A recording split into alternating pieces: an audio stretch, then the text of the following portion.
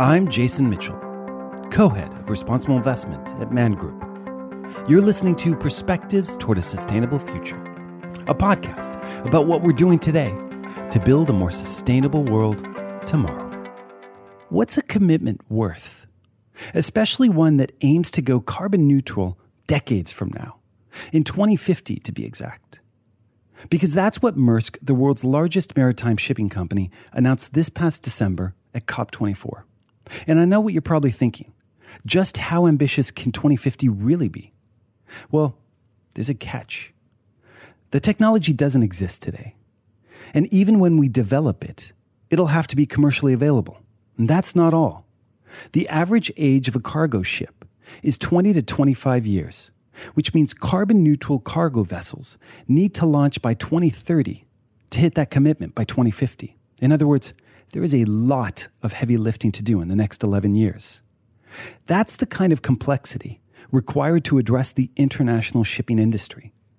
To call shipping important in the context of global trade is an understatement, really. Shipping carries 80% of trade. Think food, all kinds of goods and materials around the world. But all that trade flow comes at a cost. Shipping may be the least environmentally damaging form of commercial transport, but it still accounts for almost 3% of global carbon emissions. Yeah, and sure, we often talk about efficiency gains, and those have certainly happened. In fact, Maersk has led the industry by cutting emissions per container by almost half. But it's not enough, which is what Maersk realized, since efficiency gains only cap emissions at current levels. So here to talk about why Maersk is making this commitment and what it's going to take to meet it is John Kornerup. John is head of sustainability and climate strategy at Maersk. With 20 years of experience working on sustainable globalization, he oversees the development of sustainability as well as work on solving larger systemic issues related to global logistics. For the past 3 years, John has served as advisor to Ban Ki-moon's high-level advisory group on sustainable transportation and its linkage to the United Nations Sustainable Development Goals. Welcome to the show, John. It's great to have you here. Thank you very much. It's a pleasure to be here. Excellent.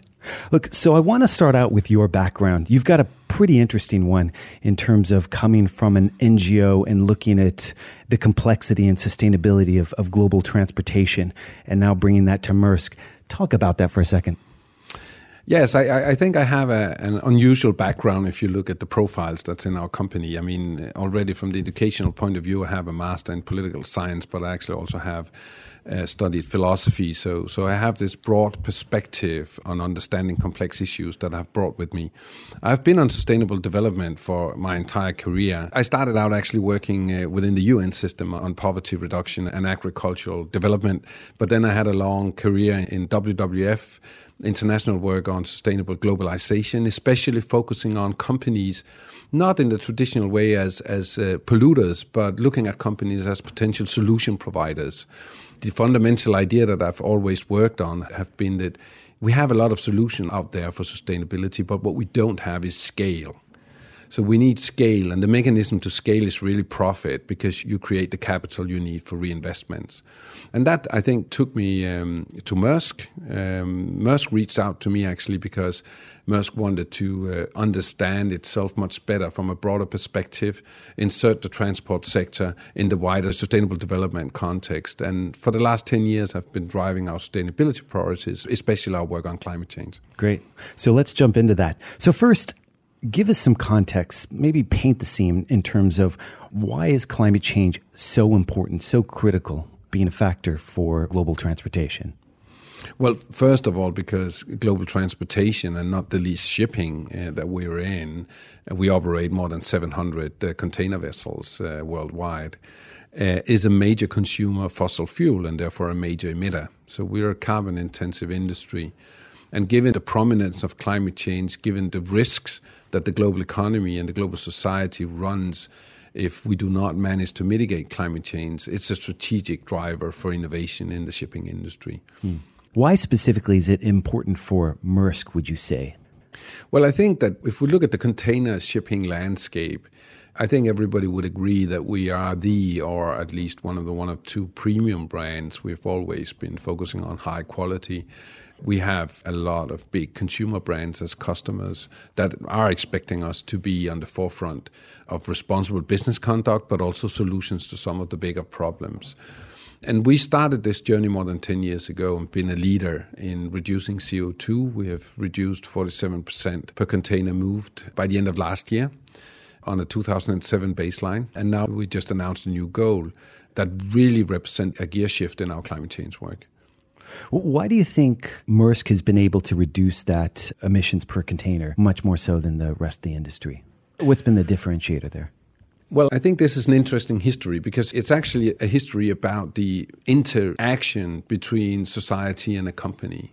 Because in 2009, we had the Climate Change Summit, the COP15 in Copenhagen, which is our home city. I remember being there and leaving very disappointed. Yes, it was a disappointing meeting, although that the thresholds for 2 degrees was actually agreed there. But anyway, in the run-up to that, there was a series of articles, even front pages, that was pointing to the fact that Maersk emitted as much CO2 as the entire nation of Denmark.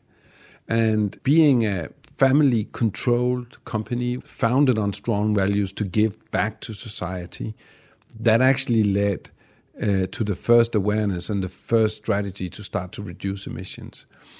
And what then became apparent is, of course, how much money you can save also if you reduce emissions. And it also became apparent that it plays into one of our strengths is that from a technical and engineering point of view, we've always been a leader. So we geared up our engineering team with hundreds of engineers to look for savings, to look for optimization of the network, talk with the shipbuilding yards, to design the ships differently that we would order. And that has enabled us to be an industry leader on efficiency for the last 10 years. Maybe if you sort of pulled back a little bit, why has addressing climate change and emissions been much more complex, frankly more problematic for transnational businesses like transportation, aviation, as well as shipping?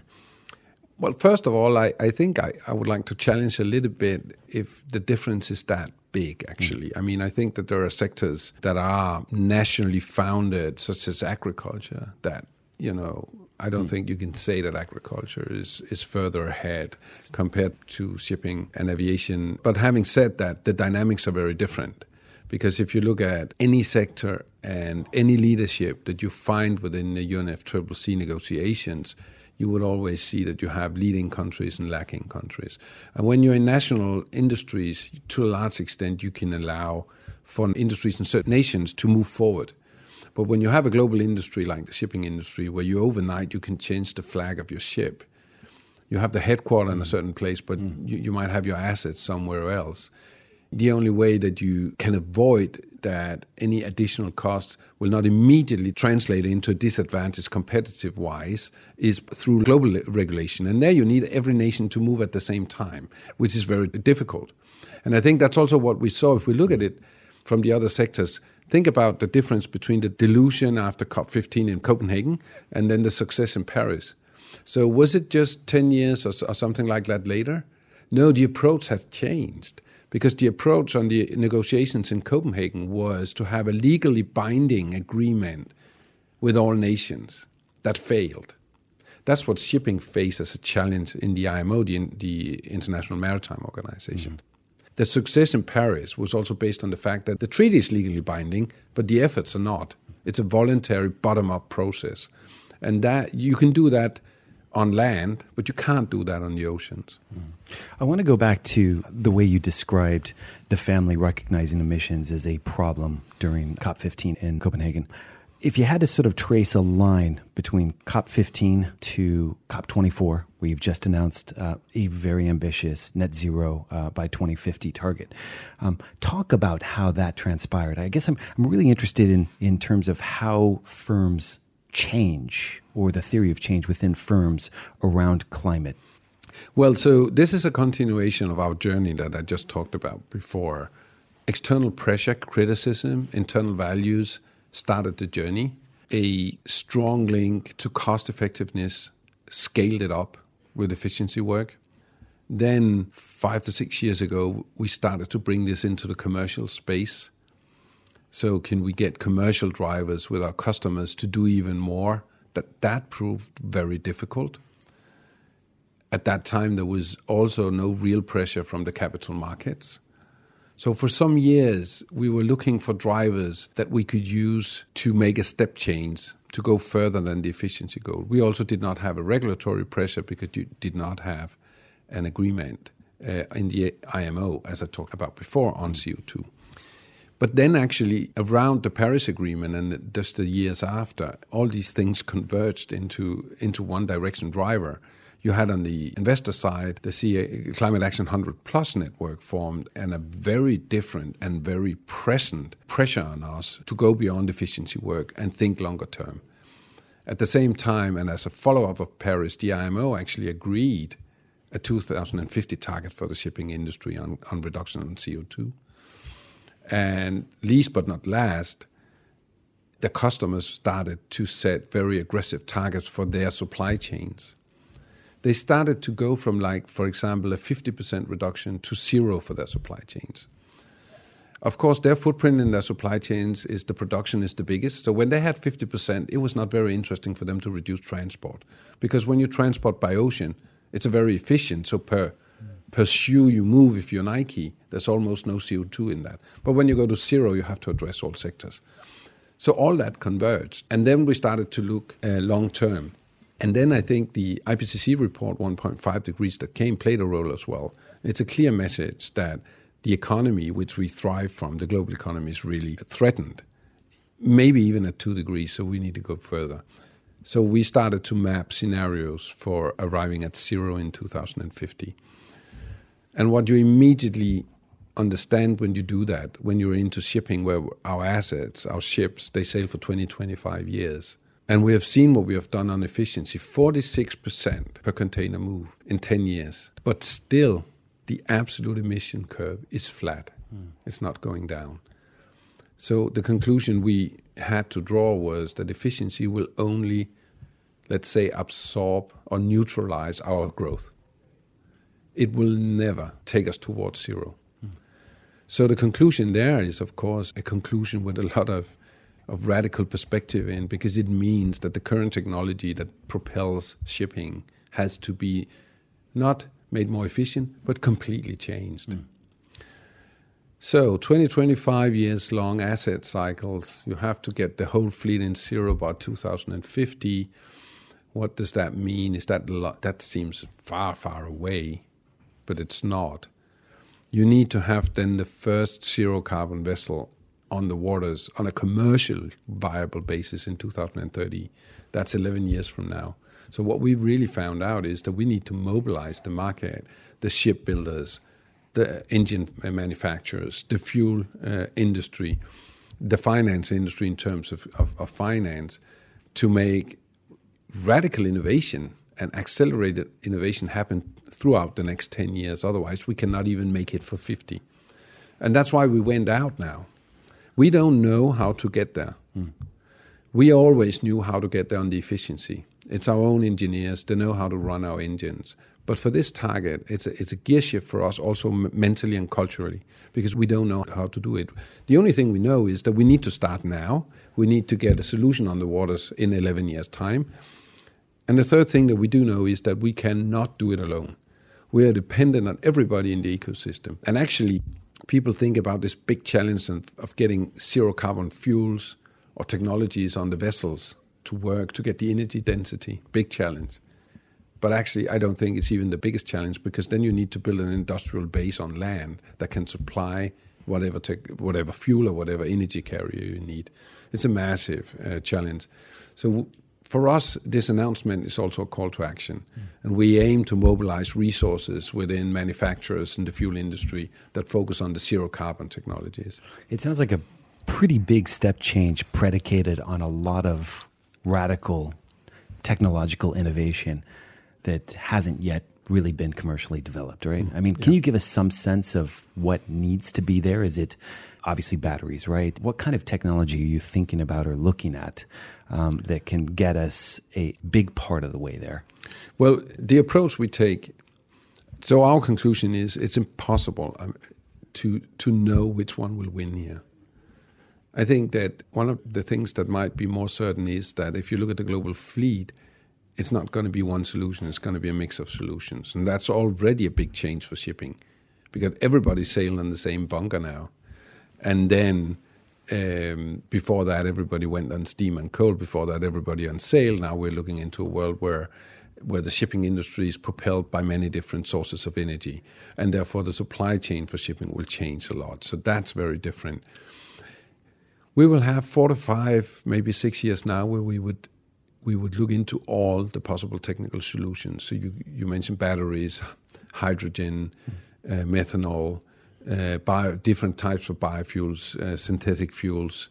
We will look into all of them.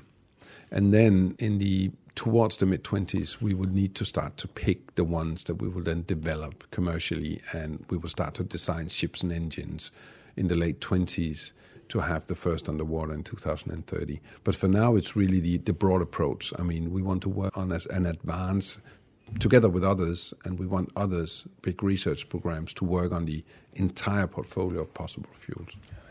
I want to come back to the Climate Action 100 that you talked about. You know, it's clear that looking over the last 10 to 20 years, the nature of engagement, even the question of divestment is sort of changing. I think there's a recognition that if investors divest, they really sort of lose a seat in terms of helping constructively redirect the direction of that company. Describe that kind of engagement that you've had with the Climate Action 100. I've seen letters from MP Pension, for instance, that really talk about the effort that they've made and the constructive dialogue culminating in this net zero commitment. Talk about some of the other things in that dialogue. Yeah, so I think that the investment community's approach to climate change completely changed around Paris. I think it was a big wake-up call for the finance sector. All of a sudden, you started to see some of the biggest asset managers in the world, and treasury people really starting to understand this as a major risk, and a risk with two tails. It's almost a lose-lose, because the transition risk for the investment portfolio that follows a radical decarbonization is enormous due to stranded assets and the value of the assets that they're invested in. But then on the other hand, if you don't do that, then you have physical climate change that's going to destabilize the economy. So that I think that they woke up to that around the Paris summit. And since then, we have had actually a very active investment community around our stock. Lots of dialogue, and especially the CA100 Plus, where MP Pension in Denmark is the key account manager for our stock. I meet with them regularly, quarterly.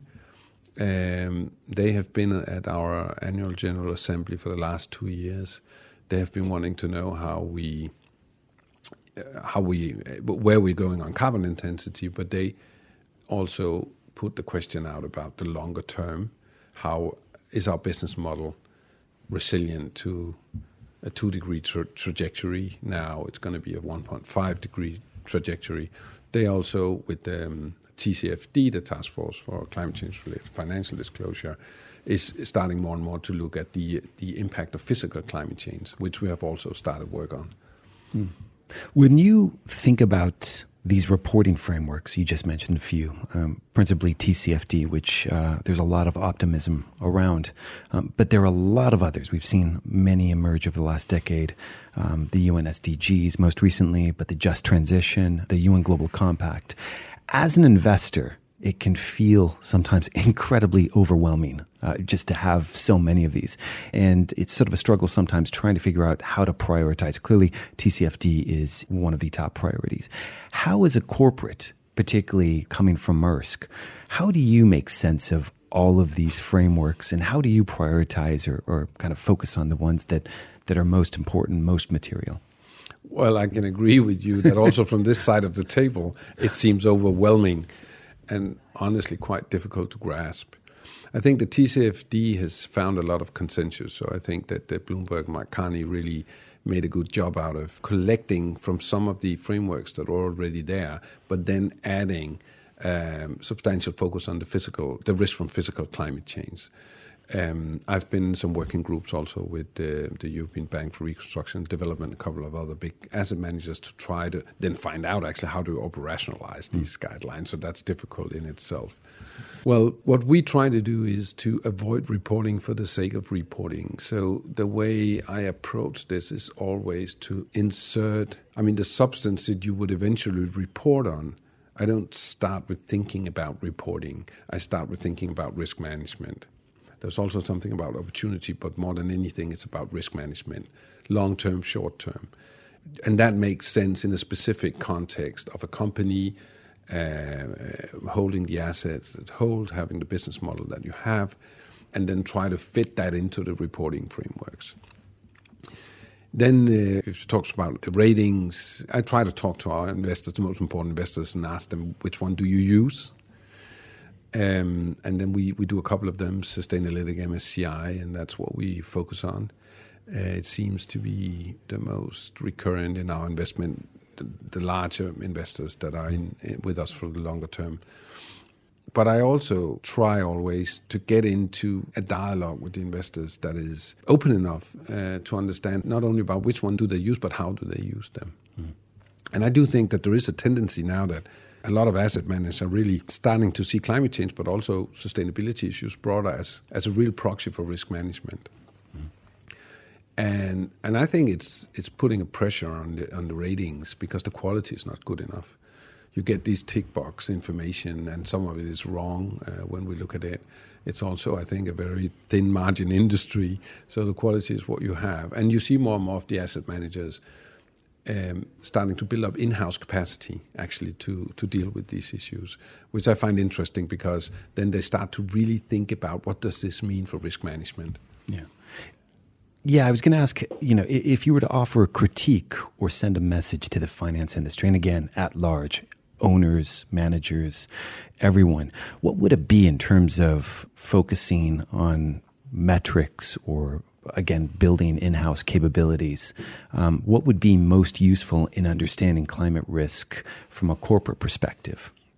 Yeah, so I think in continuation of what I just said is to rely much less on the rating agencies because I don't think that standardized, rather tick box like exercise gives much input to value creation, really, or protection of value. So it would be to build in-house capacity to actually work on this from a risk management point of view, and to, when doing that, have an open dialogue with the corporate sector, because risk management is always specific to an asset base, specific to market, specific to a business model.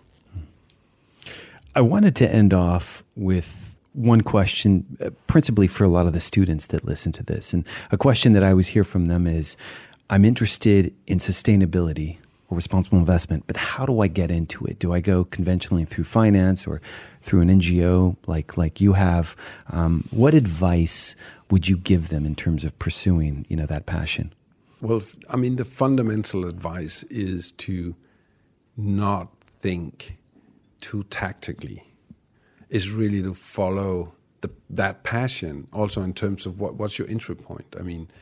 I started on the NGO side, went into something that was close to standards of operation, and I'm moving more and more into the finance side, and I'm taking some courses and stuff to build up my theoretical knowledge, and that you can always do that.